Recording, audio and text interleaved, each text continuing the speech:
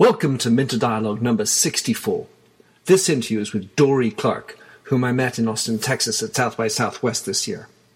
Dorie has just released her new book, Reinventing You, Define Your Brand, Imagine Your Future, published with the Harvard Business Review Press. A former presidential campaign spokesman in the U.S. and a professor and lecturer at some of the most prestigious institutions, Dorie is also a frequent contributor to Forbes and the HBR. In this interview, we discuss what it means to define your personal branding, how to measure it, and some of the key issues for individuals, including the CEO, to develop a personal brand within the company. Some great insights. Enjoy the show.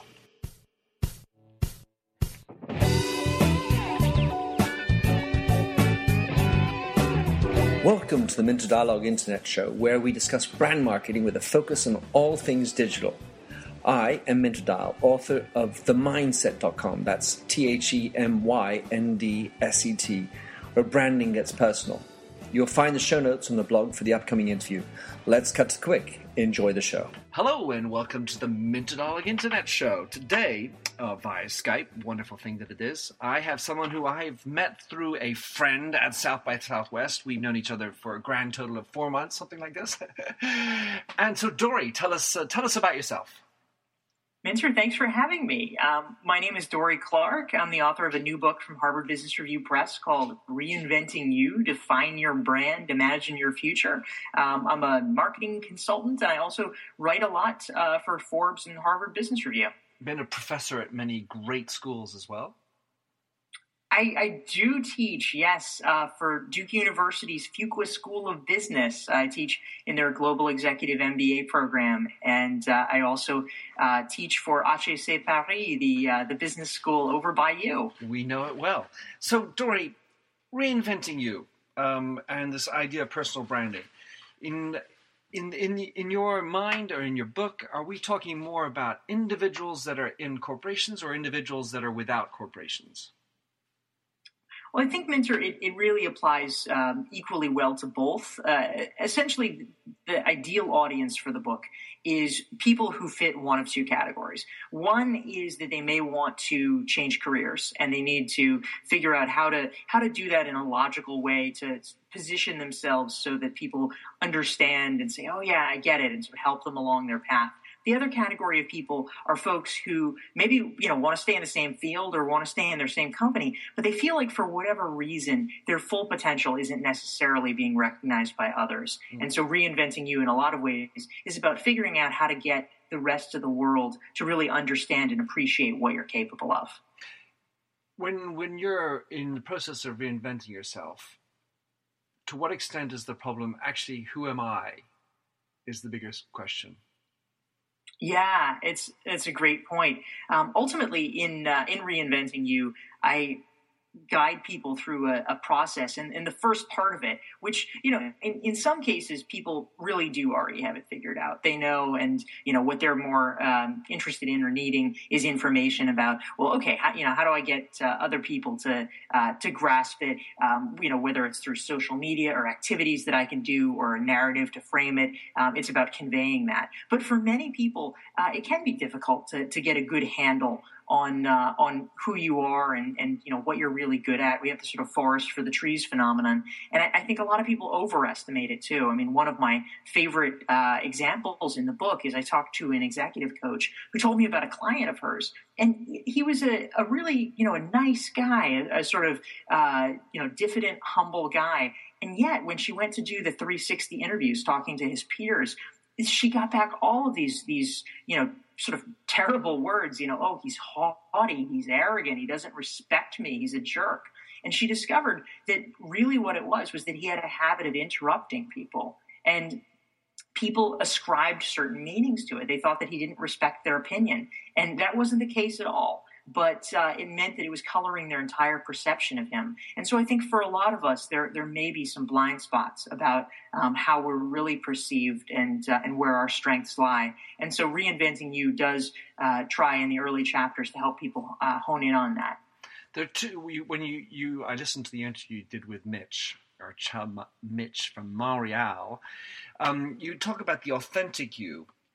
And so there's this notion of finding your true self. And there's also this notion of passion. you follow your passion, follow your heart. How do you stand on that? Yes, it's the ultimate thing. All the books that people buy. Make do what you love, and the money will follow, and all that kind of thing. And I think that it's important and that it is great. I mean, we spend huge swaths of our life at work. You don't want to be miserable. That's really a bottom line kind of thing. I work enormous hours, but it's actually a pleasure for me. It doesn't feel like work because I'm getting to do a lot of cool things, like do these podcasts with you and talk about interesting ideas. What I would say is that ultimately there's two questions that you have to ask yourself. The first one, I think it is a good starting point, is what do I love and what am I passionate about? But the second important point, and this is where a lot of people fall down, where the analysis falls down, is you have to figure out what the market cares about or what the market will pay for. Yeah. If you are just doing your thing that you enjoy, but nobody else sees value in it, it's a nice hobby, but it's not going to get you too far. Mm-hmm. You got to crack the code to see if you can get those circles to overlap. You teach at HEC Paris and in the States. I would be interested to hear how this could be different, or how you can do branding differently in different countries. Because I know that this whole notion of personal branding can be poo-pooed even in the States, the land of personal branders. How do you see that concept being differently done in Europe versus in the States, for example? Yeah, well, the first thing that I always like to say when I'm dealing with European audiences is that I'm very glad to be there talking with them, and they should feel glad that their institution has decided to bring in an obnoxious American to teach them how to do personal branding from whence it originated. It's credible. Because you're exactly right. I mean, there are many people in America who are kind of, I think, even turned off by the phraseology of personal branding, because they think it commoditizes people and it turns them into a detergent or a cereal or something like that, and they say, I'm not that, I'm me, and they fight back against it. But I like to point out that ultimately, we all have a personal brand. It is merely a synonym for reputation, which everybody has, and which, if you are a professional, theoretically, you should be concerned about what your reputation is and whether it reflects what you would want it to be.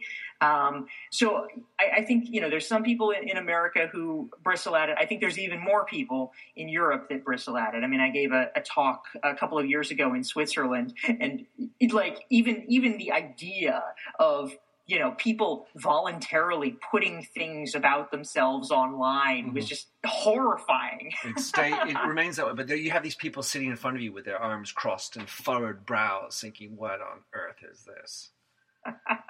Yeah, it's true. It's true. And I would say that not in any way to be triumphalist about it, but I do think that there is an inevitable progression, that information is growing. It's crowding out the notion of privacy. Mm-hmm. And even if we want to retain privacy, the meaning of the term is changing. I do think that it's important for people in Europe and elsewhere to get on board with the idea that it is at least okay to engage in a dialogue. It's at least okay to start thinking about one's personal brand. Because if you're kind of hiding your head in the sand about it and saying, well, this is an invalid concept, then it means you're kind of rolling the dice with your future. Because ultimately, if you are not taking control of your personal brand, it means people are getting it. They're getting the picture in a haphazard way. And they may get the right impression, but they may also get the wrong impression. And that's a kind of dangerous risk to take. Ideally, in something as important as your professional life, you would want to try to do what you can to shape that dialogue and make sure that people are understanding, here's really what I'm doing now, or here's really what I'm good at. Well, when you're in the context of a company, though, I mean, some companies are putting down policies. You can't have your own blog. You know, they're trying to curtail your ability to take you out there. Mm-hmm. Do you see that trend also coming down, and how is it done differently in Europe versus the States? Yeah, I do think that over time companies are not going to be able to get away with restrictive social media policies. I mean, as Gen Y is entering the workforce more and more, these are folks who have grown up with smartphones and the internet, and it's actually becoming a hindrance in terms of talent acquisition if a company has what is viewed as a retrograde social media policy. Mm-hmm. But, I mean, I can understand on one level why a company would do that. If an employee, I mean, number one, you may have a crazy employee who says weird things and it reflects badly on the brand. Another thing is maybe you have a great employee who's fantastic, and then the fact that they've put themselves out there makes that employee really desirable to your competitors, and they may get lured away. Exactly. So, I understand. Yeah. That being said, this is a world where increasingly you are not going to be able to hide your light under a bushel. And for companies, I think that they need to grasp that it is a competitive advantage to be able to boast of having top employees. I mean, it used to be that an employee would feel really great and be able to associate themselves positively with the cloak of a company brand around them. That's still true, but I think more and more as individuals are able to become their own publishing companies, if you're strong on social media or if you're known as an amazing blogger, it actually is a feather in the cap of the company to be associated with a really great hire that they get. I mean, you look at a company where I am in Boston, HubSpot, and they have a very clear strategy of acquiring talent who have come up on their own through social media, like a David Meerman Scott or Laura Fitton, and they recruit them. And people say, wow, HubSpot, they've got all these great people. Mm-hmm. I totally, I mean, it's sort of like a Google mentality. That is to say, where you are a conduit to, as opposed to a destination in itself. And then people will come to Google because, well, we're not going to get trapped in it. It is the right route in my life. Mm-hmm. And so I like to talk, we talk a lot about BYOD, bring your own device, and I like to refer to BYOP, bring your own person. And the reason because my whole spiel is about branding gets personal. And so we have to bring our own personality into the company, not only because that's more engagement, but then when branding of the company is moving out into social media and is customer facing, better to have the person speaking as opposed to some mirage of the person within the organization. So bring your own personality. You Dorie, you mentioned before this notion of your reputation. You said, well, personal branding is just a replacement for the word reputation. What is the way to understand? Or if I have a subtext, do you believe in clout? What is the way to measure my reputation? So it's a great question. There's a couple of ways to answer it. The first one, to take the literal high tech way that you were framing it in some ways, I do think that clout and its competitors, Cred and Peer Index, are a really interesting development. I would say that I don't think that the algorithms are totally there yet, at least for all of them. Some are better than others. But I think that services that seek to quantify social impact, social media impact, are the way of the future. I do think that clout and its peers are going to be important. I mean, one sort of funny thing that I do when I do a series of webinars for HC is I lead them through and, sort of show them, my scores on these and just to kind of illustrate. I mean, I do think that they're useful and interesting and important, but on one service, they rank me with a score of 78, which is really pretty good. And another one gives me a 45. So I think at this point, people are looking at different things. They're not one site says that I'm an expert in sports and recreation, which is quite nice and flattering, but I'm not quite sure where they're getting that from. Maybe it's the recreation then, Dorie. I don't know. Yeah, exactly. So anyway, I think that over time they will get better, and over time they will become very useful. I mean, already, for instance, there are companies in the U.S. where I've seen that they are requesting social media manager candidates who have a clout score of such and such or above. I think we'll only see more of that. But in a broad sense, how do you get a sense of your reputation? One of the things that I talk about in Reinventing You is, literally there's a lot of old school ways to do it. One is that you can do your own 360, even if you don't have a coach or can't afford a coach. You can go talk to your friends, talk to your colleagues, and say, "Look, can I take you out for coffee? I have a serious question. I would really like your opinion. I'm trying to raise the bar. What are the things you think I'm good at? What are the areas where, if I was really investing time over the next year, you think that I could have some substantial traction if I focused on them?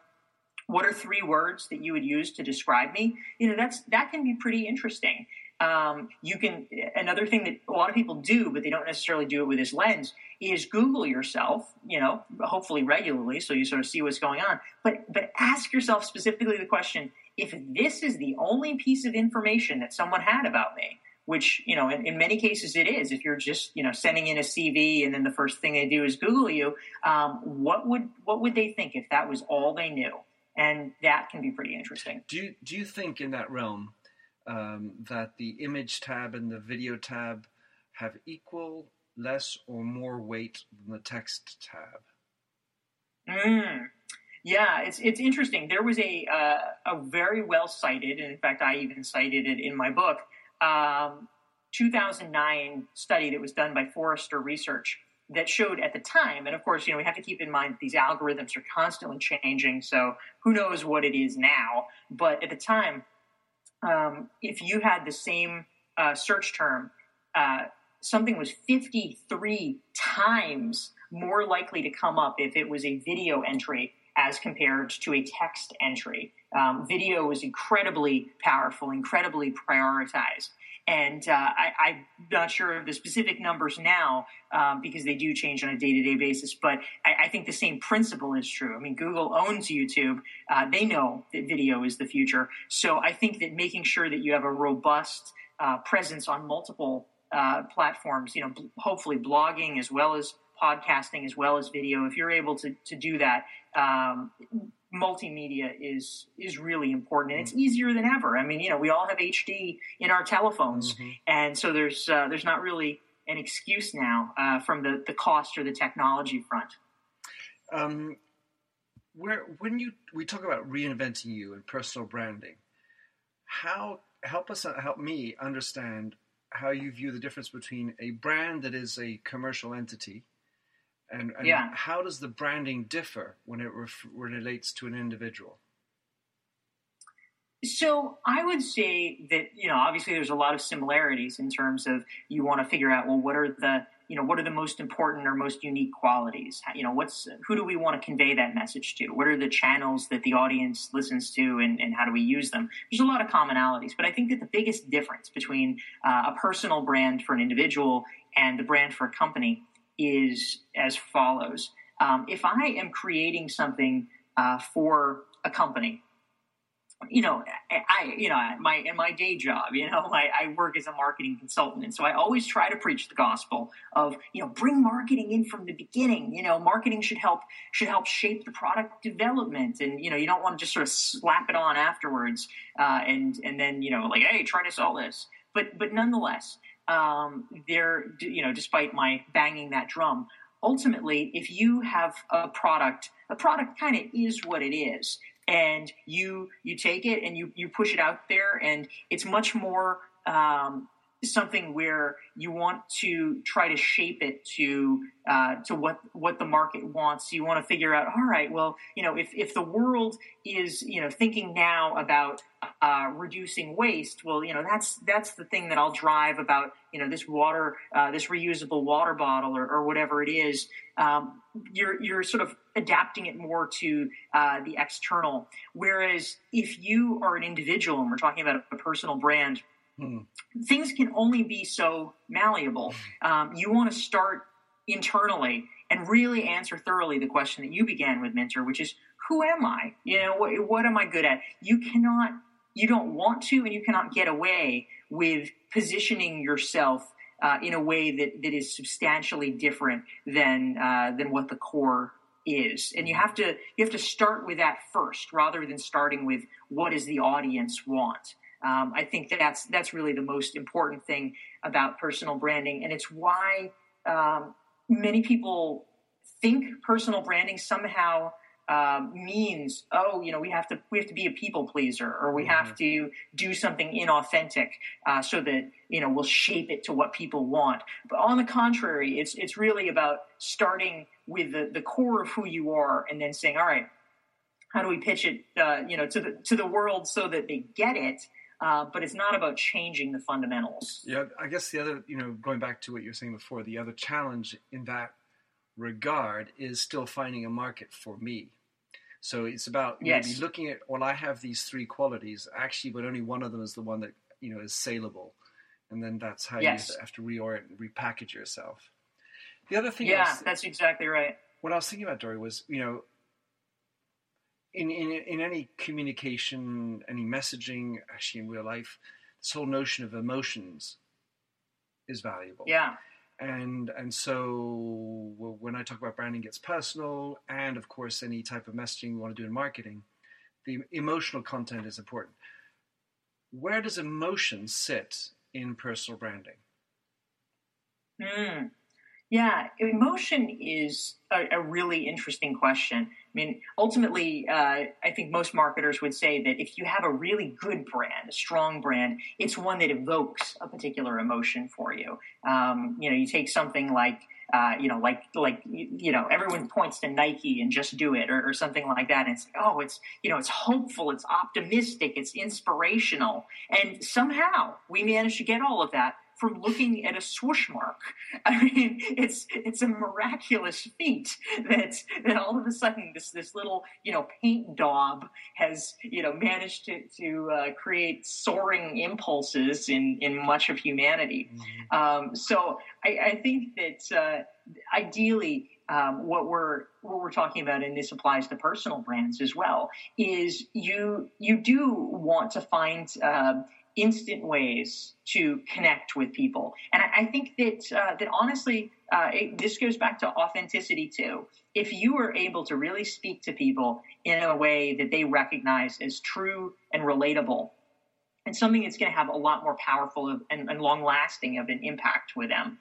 There was a woman that I interviewed recently for my Forbes blog named Amanda Palmer, and she is somebody that, she's not necessarily a household name, but she is very well known within her circle. She is a musician. She's married famously to the author Neil Gaiman, and she has an incredibly loyal fan base. She actually got a lot of mainstream press because she ran a very successful Kickstarter campaign last year that raised $1.2 million from this loyal fan base. But over time, what really sort of did it is that she conveyed a really sort of confessional, very direct emotional connection with her fans. They really felt like they knew her, and they developed a community around that sense of like, hey, we're people who are sort of misunderstood by the mainstream, but we get each other. And that kind of resonance, people might not think of that as a brand, but she has a brand around her about bringing talented and misunderstood people together. And it's extraordinarily powerful, as seen in a quantifiable sense by the Kickstarter success. Well, when you look at that kind of a reach and that the heavy type of engagement followed by money, you would imagine that companies would want to harness that, or at least, attract that. At the same time, the reason why I bring it up is that most of the time when we're talking about personal branding, we go back in and we have to meet some suits in the form of a CEO or a CMO or head of HR.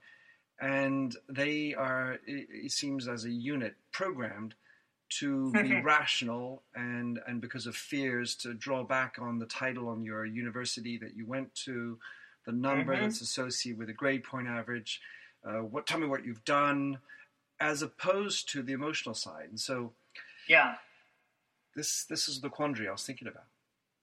Yeah, you're exactly right. I mean, we have these sort of proxies for credibility in a lot of ways, and you're right. Do you come from the right place? Do you have the right connections and that sort of thing? I think, I mean, my contention, Minter, is that that is changing, although not necessarily as fast as one might like. But I think that we're really shifting from an era where what mattered most is the way that you were similar to other people, the sort of mainstream credibility and connections, to an era where what matters far more is how you're different than other people and what is unique that you can bring to the table.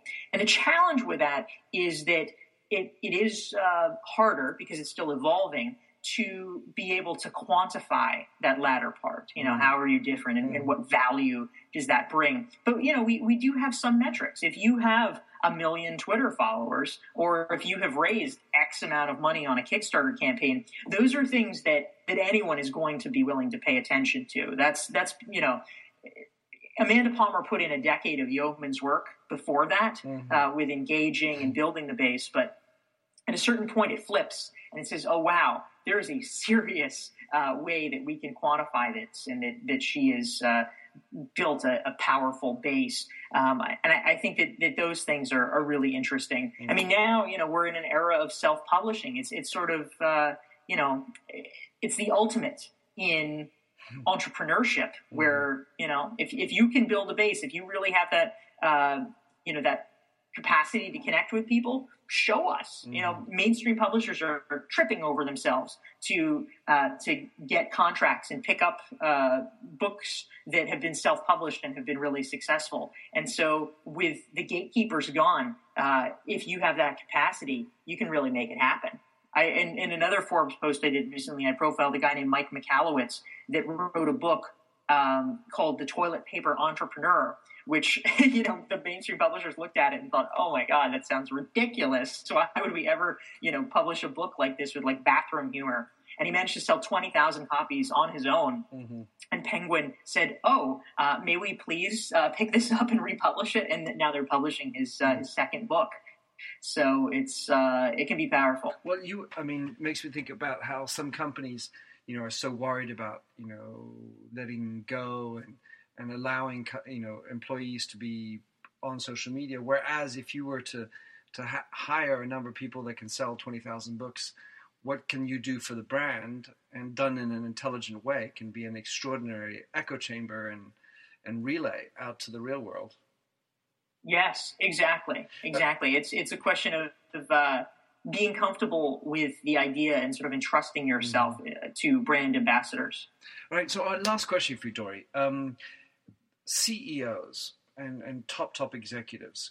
A lot of times what we're talking about maybe would be middle management who are reinventing themselves, but of course it's entirely applicable to CEOs who come in the situation, they've done it because their father said to, or whatever, what track they led to.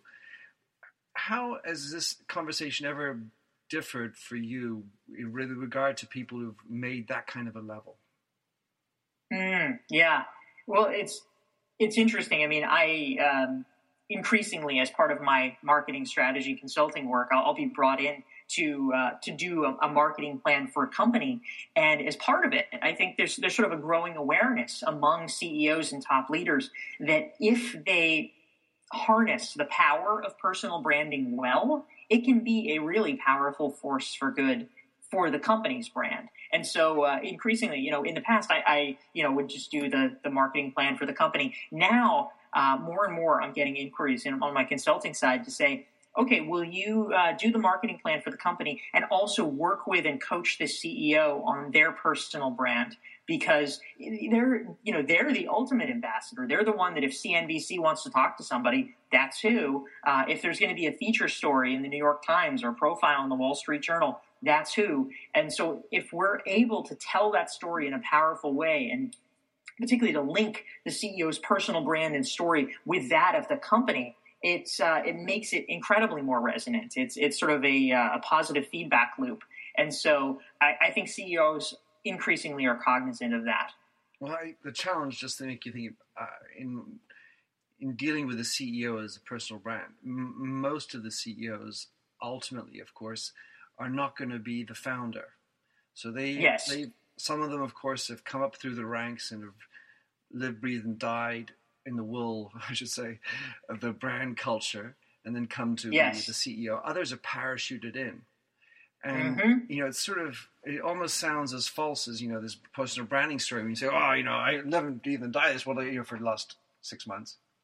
And thanks to my $3 million check or whatever, that, then all of a sudden making that link. And I think that's where you get a lot of, willingness and inauthenticity, where certain CEOs, are sort of rather mercurial, have great personalities, but actually, what is the real fit with the brand? And probably at the end there, it's not just the question about the CEO's personality, but what is the brand about? Yes. And there you can get some... It's absolutely true. It can be a big...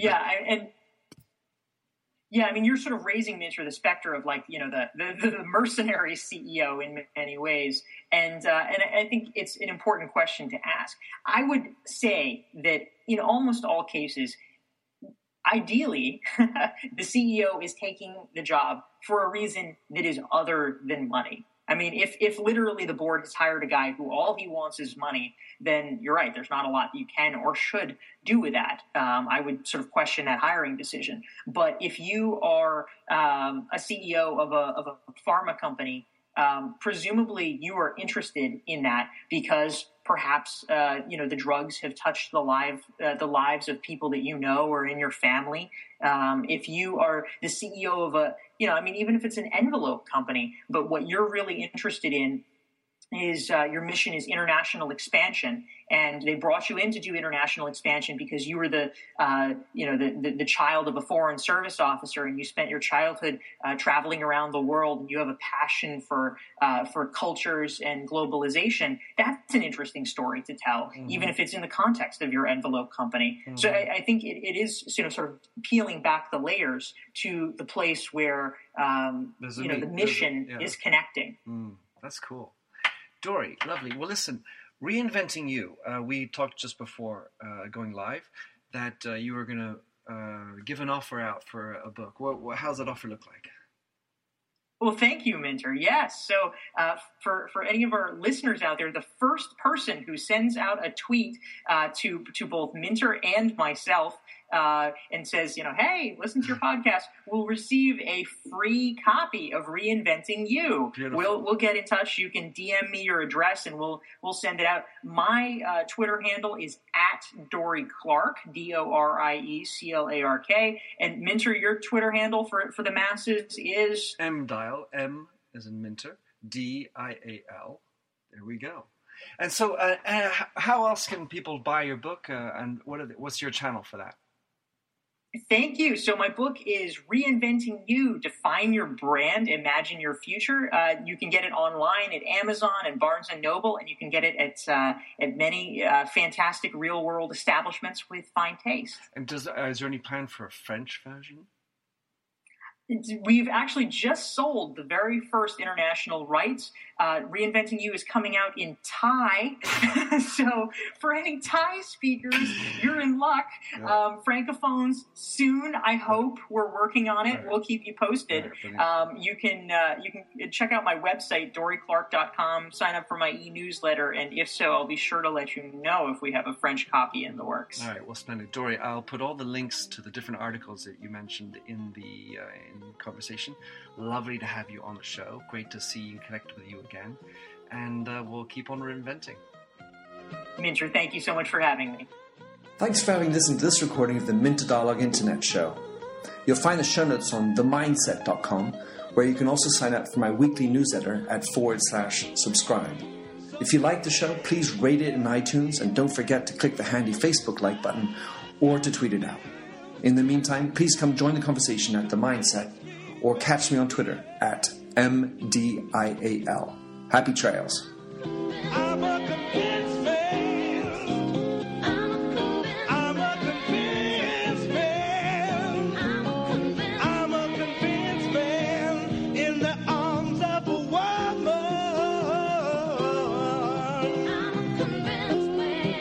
So convinced.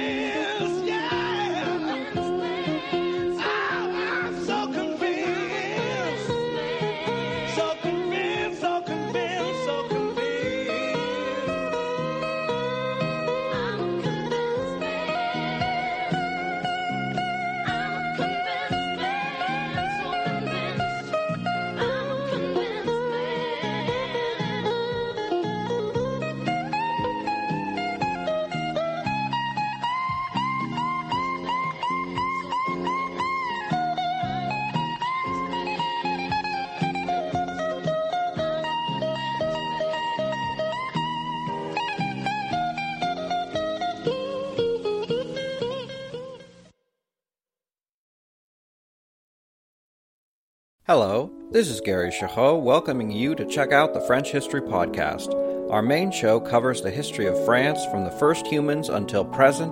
If you liked Mike Duncan's The History of Rome and wanted a similar program covering the land of beauty, culture, and love, we are exactly that. We also host world-renowned scholars who have delivered guest episodes on their specialties, including 18th century pirates, revolutionary booksellers in 20th century Paris, the special friendship between the Marquis de Lafayette and Thomas Jefferson, and numerous others.